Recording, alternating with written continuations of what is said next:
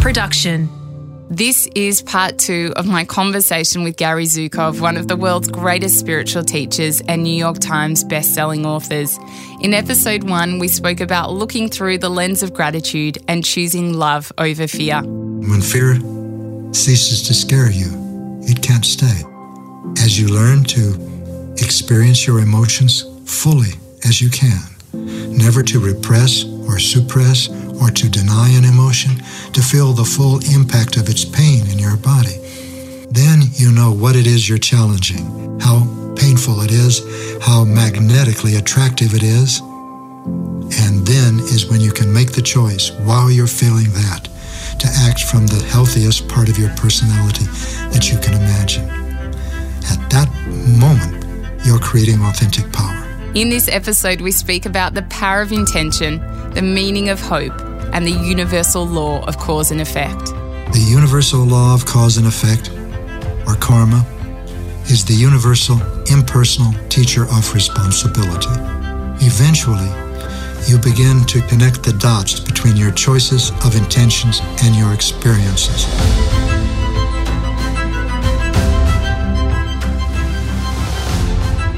I'm Sarah Grimberg, and this is A Life of Greatness. Working as a podcast and radio producer, I have been fortunate enough to cross paths with many intriguing people who have had a profound impact on me. In this series, I share stories and experiences from the people who have brought inspiration to my life, and hopefully yours too. The wisdom and teachings in Gary Zukav's book, Seed of the Soul, profoundly changed my life forever.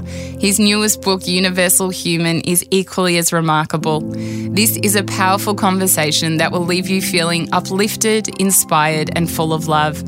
Before you listen to part 2 of my conversation with Gary Zukav, it's important you listen to part 1, because in this conversation we go even deeper into Gary's powerful teachings. My hope is that Gary's words allow you to gain a deeper understanding of what lies beyond the veil of what we can see, and connects you with a greater sense of truth that we all hold within us. You spoke before about death, about your grandma dying many years ago, and obviously when people have death, it can be so frightening, and just there's that horrible time of grieving which can last sometimes forever for the rest of their life. How does one move into love at a time like that when they are so filled with grief from losing someone that was so close to them? Well, when someone says to me, my mother just died or my child died, yeah, I still feel a frightened part of my personality wants to say, oh, I'm so sorry. I'm sorry for your loss. My nephew died too, and this is what happened to me. But that doesn't help. That doesn't do anything. That's one frightened part of a personality addressing another frightened part of a personality. So I say, well, I'm celebrating your child's life too. Yeah. A friend of mine whose soul did go home, which is a more accurate way of looking at the fact that his personality died, was a great guru. He wasn't a guru to me. I just loved the man. And his name was Ram Dass. Oh, I love Ram Dass too. Yeah.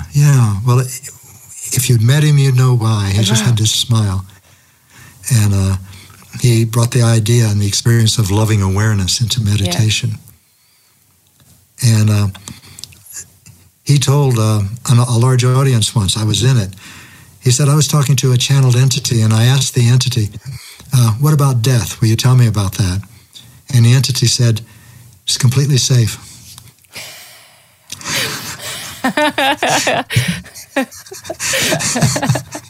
So as you begin to look at your life and the lives of others from the impersonal perspective of your soul, yes, everything shifts. The pursuit of external power that's still so attractive only produces violence and destruction. Used to be our good medicine, now it's toxic. The goals that you used to pursue are less interesting. Yes. And new goals appear, just as one appeared to you, and you're now on the path to explore that goal. It's true.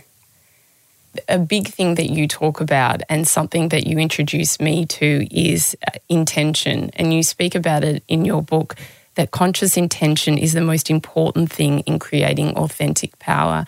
Can you tell us a bit about that? Oh, yes. Intention is primary. Intention is in everything is primary. And it's the intention of love or the intention of fear. Yeah. What most people call an intention is, I would say, is an out tension. For example, they want to make more money. They want to learn. They want to go skiing. They want to visit Australia, or since you're in Australia, they want to visit the North Pole, or wherever it is that they're really excited to go. They say, that's my intention. But it's not really. Why are you doing that? Why do you want those things? If it's to impress people, if it's to give yourself a better self-image, one of us as an adventurer or an interesting person, that's an intention of fear. If you're doing it because it satisfies something deep in you, because that's where your gift lies.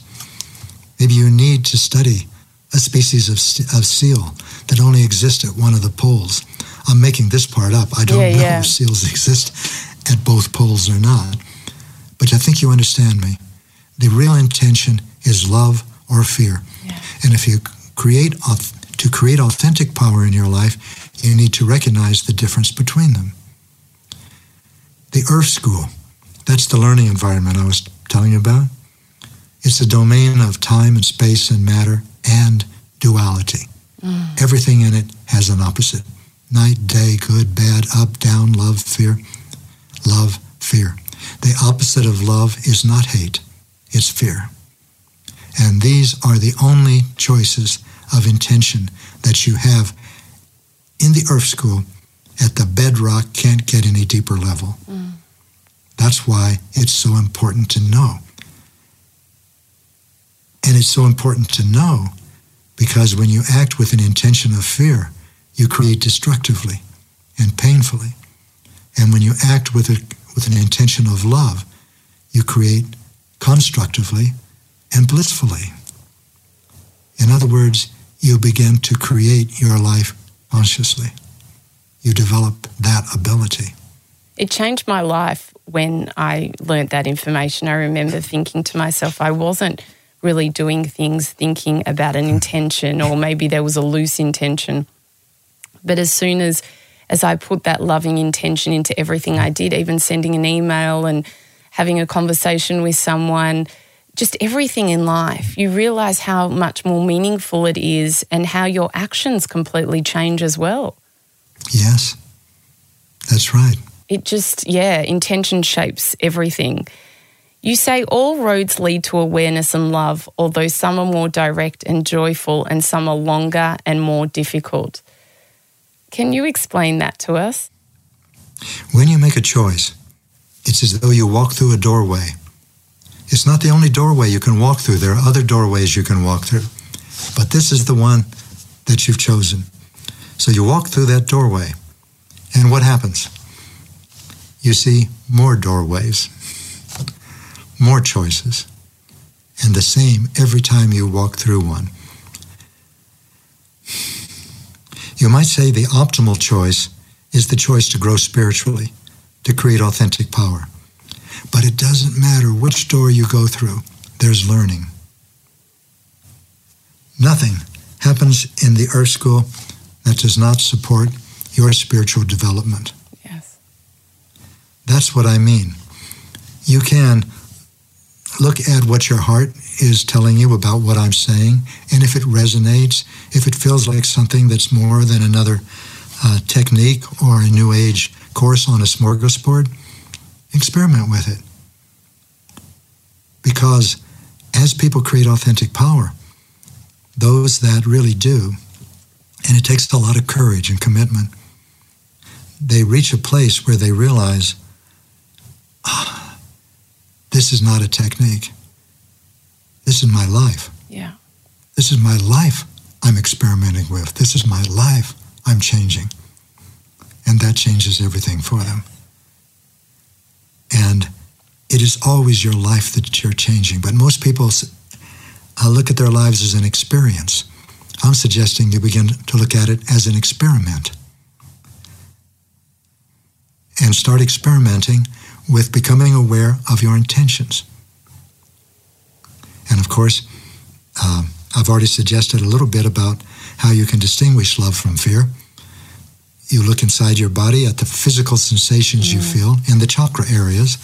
I would call them energy processing centers. Yeah. And if you're a frightened part of, if fear is active in you, you'll feel pain in one or more of those, your chest area, your throat, your forehead, your solar plexus. And if love is active, you'll feel blissful, good feeling physical sensations. So then you know fear is active in you. Now the next question is, what are you going to do? Are you going to act on it? Oh, it's so powerfully magnetic. It's going to tell him off. Yeah, tell him what you think. It's okay. He deserves it. He deserves everybody to tell him. Ship him up right now.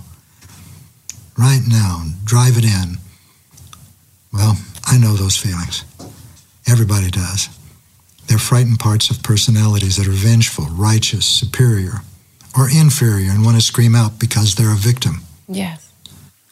But while you feel those, to challenge them, to deliberately make a choice to move beyond the control of that part of your personality right now.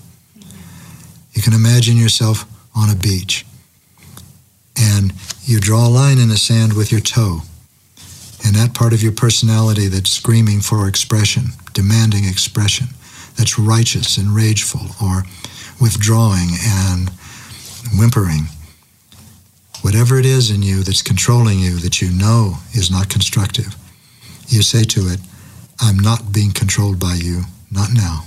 Yes. Not now. Gary, when you're in a situation where you might be standing up for yourself and maybe that's not something that you normally do, is that coming from love, even when you have to be stronger in a situation so someone doesn't walk all over you? The answer to your question depends on how you do it. Yes. On the intention that you're holding while you do it.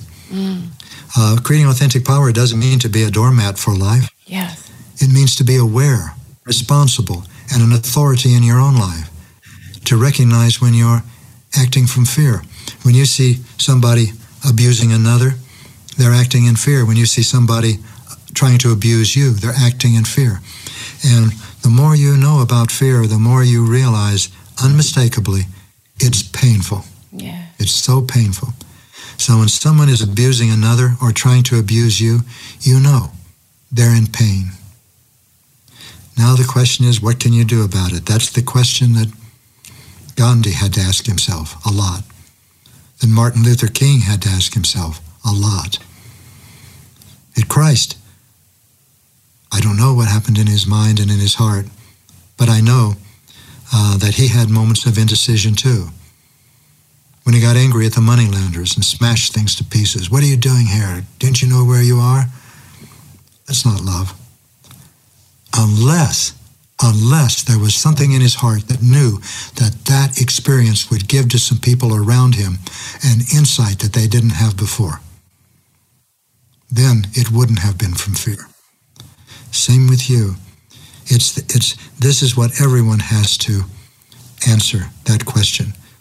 What do you do when someone abuses you or wants to abuse you because of your color, your gender, your nationality, the way you speak, the way you don't speak?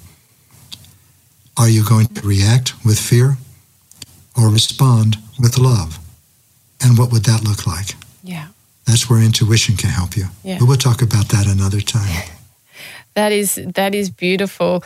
Gary, you introduced me to the law of cause and effect in Seed of the Soul, and you talk about it a lot in your new book.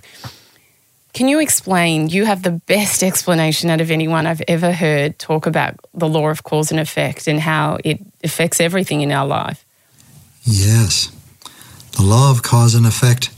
Look at it as a message delivery system. Whenever you send a message out into the world,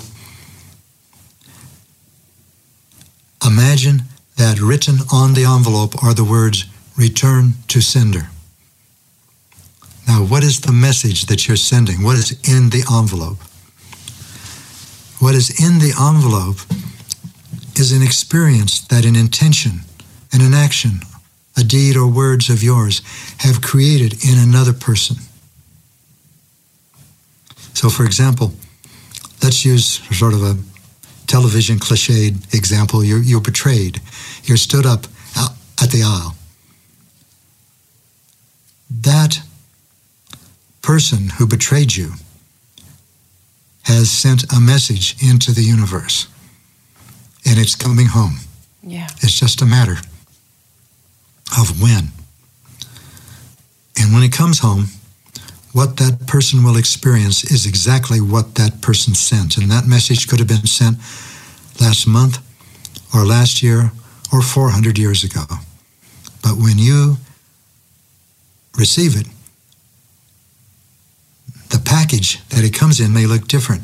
In other words, you may be stood up by someone at your wedding, but not necessarily, not even that frequently.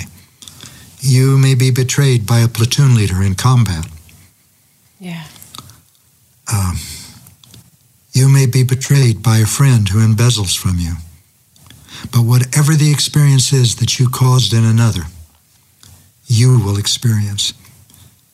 The universal law of cause and effect, or karma, is the universal, impersonal teacher of responsibility. Eventually, you begin to connect the dots between your choices of intentions and your experiences. And when you do, you'll come to a remarkable conclusion that will rock your world. All of your experiences are karmic necessities. Oh, what happened to blaming people for what you feel?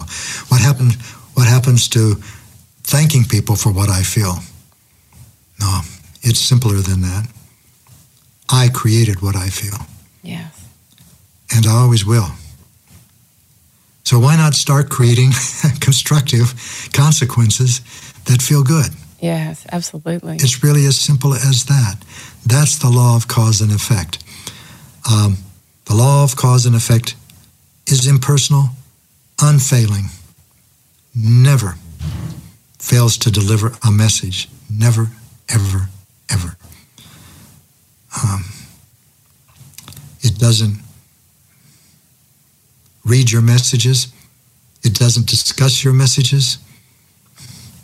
It doesn't evaluate your messages. It delivers them. Yeah. I think you look at the world in a completely different way when you know that. You live your life so differently when you realize that as well. Yes. Yes. That's the huge transformation of consciousness that's happening now. Yeah. From 5 sensory to multi-sensory, from external power to authentic power. From trying to change the world by changing the world to try to changing the world by changing yourself. Yes.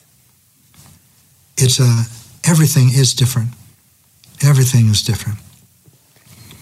By the way, you can tell if this is really happening or not by looking around you. First of all, look in you. That's the first place you can tell where this change is happening. But everything that you see in the world that we inherited from 5 sensory humanity is built on external power, like we said at the beginning of our talk, including our social structures, such as education, health, business, jurisprudence, even the military. And they are all disintegrating now. They're all collapsing. And they don't have any salvage value because they're not broken. They're obsolete. They were built for and by a 5 sensory species pursuing external power. Yeah. We are a multi-sensory species growing spiritually by creating authentic power. The old consciousness and 5 sensory humans are leaving now. They're dying. I mean the consciousness. Yes. And so are their social structures are disintegrating.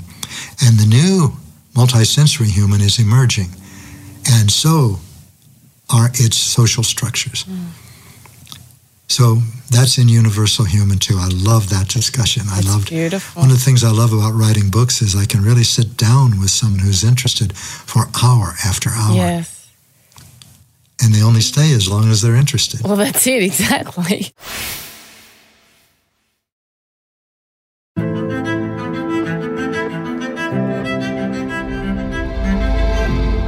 With this book, there is a lot to be interested in. You finish Universal Human talking about hope, and you say hope is necessary because without hope, there is no intention to grow. Hope is the first appearance of light in the sky after a night of darkness. Can you talk to us about hope? You know, hope is something that is an experience of fear. If you hope for wisdom, if you hope for compassion, it's because you don't have hope. I mean, you don't have wisdom and you don't have compassion. You have hope for wisdom and compassion. When you become compassionate and wise, hope disappears. Hope is not a feeling, it's not an emotion, it's an energy. It's an amazing energy. It's at the heart of the universe. Not that the universe is hopeful, that's a projection of our feelings. When you look under a microscope and you see a single-celled organism coupling with another single-celled organism to make a more complex organism, that's hope. It's a reaching out, it's a combining. When 5th-century humans pursued external power, they did it with the hope that that was going to make their lives better, that they would live longer by manipulating and controlling their environment from very primitive circumstances such as being able to see the connection between a burning branch on a tree, on a lightning-struck tree, and bringing it into a cold cave to warm it. That's the pursuit of external power. And now it's grown and grown into what it is now. And its run is over. It's a dying consciousness. And a new consciousness is being born. And we are standing with one foot in one and the other foot in the other. That's what makes this brief period of time more remarkable, more exciting than any in the history of humankind. That's what I was talking about at the beginning of our talk. And at each moment, you're deciding which side of the line are you going to step onto. On one side of the line is cruelty, suffering, manipulation, control, carnage, despair. On the other side of the line is a new dawn, is new depth of meaning, new perception, new access to what is most meaningful and evident in your life from the impersonal perspective of your soul. And that is where we are now. Every moment is a choice of intention, and you make it every moment. If you don't make it consciously, you make it unconsciously. In other words, if you're not aware of what your intention is, you're not conscious of it. So powerful and so meaningful and life-changing. My life has changed ever since I knew that, and your world can be so glorious once you do know that as well. Gary, what is the most mystical experience you have ever had? It never ends. It never ends. Albert Einstein put it in one sentence. He said, "The most incomprehensible thing about the universe is its comprehensibility." He lived with the mystery. But the mystery is not something that obscures us. From the perspective of the intellect, The mystery is that which is always beyond reach. Oh, there was a French mathematician that gave this analogy. He said, knowledge is like a sphere, and the sphere of knowledge is ever expanding. And the more it expands, the more surface area it has, and therefore the more it comes into contact with the unknown. That's how the intellect looks at the mystery. We are moving in a direction toward more fullness. Ignorance to a five-sensory person is ignorance of facts.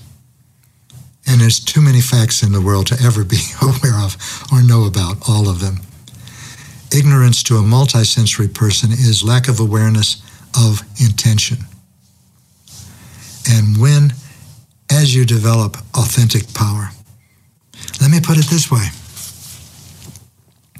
we can understand this thing much better as we become multisensory. Universal human is another step in human evolution beyond multisensory. And it's not the end of evolution, but it is the end of human evolution. And beyond the boundaries of human lie other domains of experience and consciousness and life, and the experience of life as life. Five-sensory humans identify themselves with their personality. Multisensory humans identify themselves with their soul. Universal humans identify with life. Beyond universal human is experience as life. What would that be? I can't tell you. I could only tell you at most. I can't tell you at all. But I do know this, that there is no single perception that can encompass the universe. And the points of possible perception are without number. What is your, and this is not from a religious perspective, what is your favorite prayer? Prayer is an interesting subject because it's very different for five-sensory humans than it is for multisensory humans. This is a multisensory prayer. Well, you've got to, let's contrast them. A five-sensory prayer, a five-sensory human generally looks at divine intelligence or whatever his or her perception of divinity is as all-powerful, the boss in the most crude sense of the word, and the most beneficent in the best sense of the word. But what five-sensory humans do is they project their own understanding of power onto their images of divinity. And when their understanding of power is external, the ability to manipulate and control, they fear their divinity. They don't want to mess with it. It's too big, it's too powerful. You can't even begin to go up against it. That's their own understanding of power projected onto a collective screen of consciousness. If a five-sensory human actually lived a life of unending patience, of love beyond expression, of complete commitment to supporting you in every way in growing spiritually, that's what that human would project onto its divinity. So, now we come back to prayer. A five-sensory human talks to the boss, gets down on his knees, or however he prays, and says, please, please, please make the world this way. He pleads. He enters his pleas, and those pleas are his prayers or her prayers. Now, a multisensory human looks at divinity. When a multisensory human prays, a multisensory human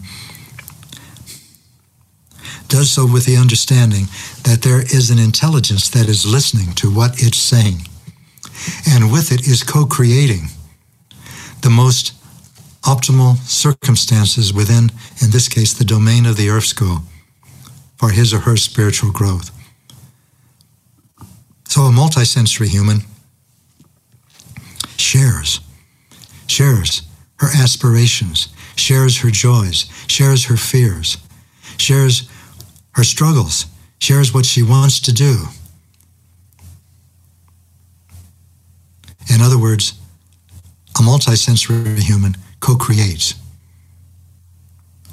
So, a multisensory human who sees or is beginning to see from the impersonal perspective of the soul will not say, "Oh, Lord, please, please let my mother just live another 2 years. Please let my daughter live, or my son. Please let him walk again. Let him recover from this terrible accident." It's not for the son or the mother or the daughter that they are praying. It's for themselves. It's for relief or release from this terrible agony of grief, of loss, the pain of needing and must having and not sure you're going to get and then not getting. That's what the prayer is really for.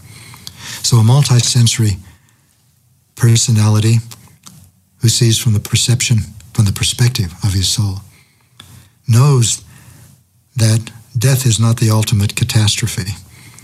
It's a moment in which the soul decides to return to non-physical reality, a moment that it chooses. So it doesn't pray to anybody to change that. The soul goes when it chooses.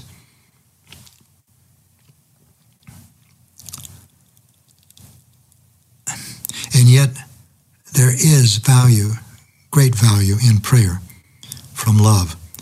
You might say that it doesn't change the person you're praying for, if that's what you're doing, but in a way, it changes the world through which she walks. Love always is, we run out of words. I was going to say shareable. How can you share something that's everywhere? How can you share something that everything is made of? What does the word mean at that point? But when you realize that you're made of that too, you don't have to share it. You are it. And it's from that perspective that you converse or share with your understanding or experience of divinity. What to do next, how to create authentic power, how to support people in creating authentic power, what to do about systemic racism, what to do about the American caste system or the caste system in India, what to do about the pandemic that is killing hundreds of thousands of people daily. If we added the macabre global, and I won't say macabre because that's a judgment. This is what's happening. Question is, what can we do about it? Well, I look at the coronavirus from as impersonal perspective as I can, which means this. I know that there is no experience in the Earth School that is without value. And that includes even the coronavirus and the pandemic. And already, in my experience, the pandemic is not going to leave quickly. It's not going to be forgotten quickly. It is a turning point in human behavior and evolution, and will become seen as that. And already we're beginning to see some things, aren't we? For example, people who are kept separate can't hug, they can't go out and visit, they can't have meals together, and yet they're also beginning to realize how important people are to them. Really important, not because of what they can do or say or make them feel, but just because they are. And they can't satisfy that by going out. So it arises inside to be experienced and recognized and integrated. To avoid the coronavirus requires separation, physical separation. It requires wearing masks That's symbolic for not showing yourself. In other words,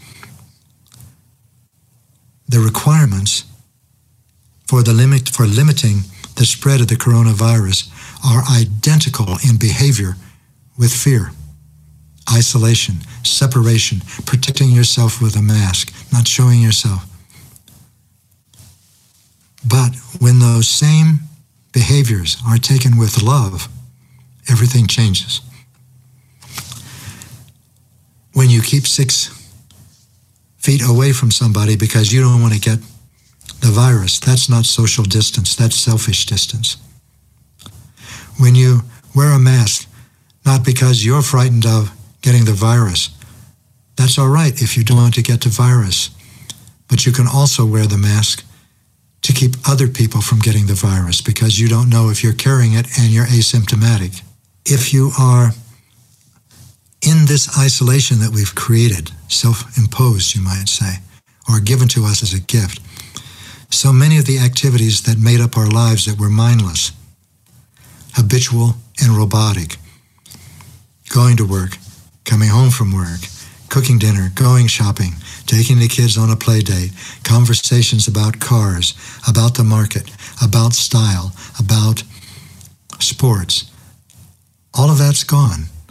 The virus has eliminated much of it and shattered much of it. So now we have a vaccine, several of them. If the vaccine could allow us to return to life as normal, would you want to do that? Do you really want to go back to your life the way it was? But what's causing the coronavirus is not a variation of SARS. It is fear. And there's no vaccine for fear. So what will you do as you're confronted with this? And it's real. It's real. When we first got back to where we live after our last visit outward, we talked to a friend that we'd met, and that friend had COVID and had spent 5 days in the ICU in New York City, in Manhattan. And we would read to her at night, and she barely had enough strength to hold up her phone so we could FaceTime. And she told us several times, I thought I was going to die today. And we've heard that before. That's how painful it is to have this. And she was in her 40s, relatively young compared to somebody in their 60s or 70s or 80s that might require intubation, a ventilator. And when I read about people who have been on ventilators, they said it's like having scissors in my lungs. So this is real. And it's not as lethal as the bubonic plague or smallpox, except to people who die from it. But most people remain uninfected. So it's a huge event. It's as big as a species extinction. It's as big as an ice age. It's affecting the entire human species at one time, and everybody is affected by it, but not with the form and ferocity that could endanger the existence of the human species itself. All of that is the miracle. All of that is the miracle. What can you learn from your life in the Earth School? Now, the pandemic is a part of your life in the Earth School in a big way. What can you learn about your experiences from that? About reacting in fear or responding with love? And what does that mean? Yeah. What do you do when you feel that everyone should wear a mask out of concern for others and people don't because they don't feel that? Are you going to react with fear or respond with love? And what does that look like? And these are important questions. And there's no answers for them except the ones that you find in your own heart. That's so true. Very, very wise words, Gary. Gary, what is the best advice that you've ever been given?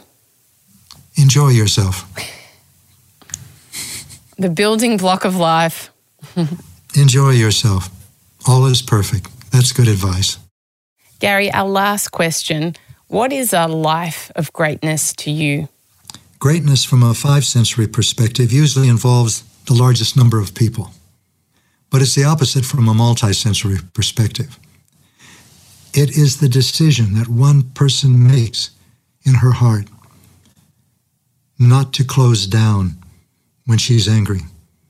It's the decision that someone makes in a moment of tenderness to remain in tenderness. In other words, to move into love. That's what changes the world. So that is a life of greatness to me. Mother Teresa said something so lovely. She said, we cannot do great things, but we can do small things with great love. And your gift may be like Martin Luther King's or Gandhi's or Jesus, to confront the fear in the world and show another way. Show it, not preach it, show it. Well, you can preach it too, but if you preach it and you don't show it, that doesn't take you very far, or anyone else. So, who do we say is great? The Roman legions, unstoppable, flooded Palestine, and it was only a tiny part of the Roman legions. And this individual, Jesus from Nazareth, drew too much attention, and he was brutally murdered, executed, murdered by an occupying army. And today, and he died. Now, today, 2,000 or so years later, the Roman legions are gone. Everyone from that time is gone. But there's one person we remember. I'm not Christian, but I remember him. He doesn't belong to Christianity. He belongs to the world. So you ask me, what is the life of greatness? Look at Martin Luther King Jr. There are so many people who suffered indignity and who challenged it with a weapon, or challenged it by, didn't challenge it, just withdrew. Martin did neither. In my opinion, he lived a life of greatness, but it wasn't the scope of what he did. The scope of what he did came from what he did inside himself. Same with Gandhi. So I love the title of your podcast. It is always one that calls multisensory humans back to earth. So what is greatness? Is it being impressive to other people? Or is it living in love, in gratitude, in appreciation, in caring, and in awe of the universe? Is it feeling what I'm feeling and making the healthiest choices I can make? That's a life of greatness, in my opinion. And that's the creation of authentic power. Gary Zukav, you are one of the most unbelievable, amazing humans I have ever met. Your work is just been such a phenomenal thing for so many millions of people. I thank you from the bottom of my heart for the conversation today. You are truly incredible. Oh, you are welcome, Sarah. Thank you so much for your invitation to me. For more inspiration and wisdom, I would love you to join me and my community on Instagram at A Life of Greatness Podcast. To purchase my ebook, Finding Greatness, and watch videos on this and other episodes, head to sarahgrimberg.com. Love what you heard? Then we'd love you to hit subscribe on Apple Podcasts or your favourite podcast app and leave a 5-star review. It will help us share this wisdom with others. A Life of Greatness's executive producer is me, Sarah Grimberg. Audio producers Matt Nikolic and Darcy Thompson. Special thanks to Grant Tothill for bringing this dream to life. For more episodes, search A Life of Greatness podcast. Download the new Listener app now and listen for free. Listener.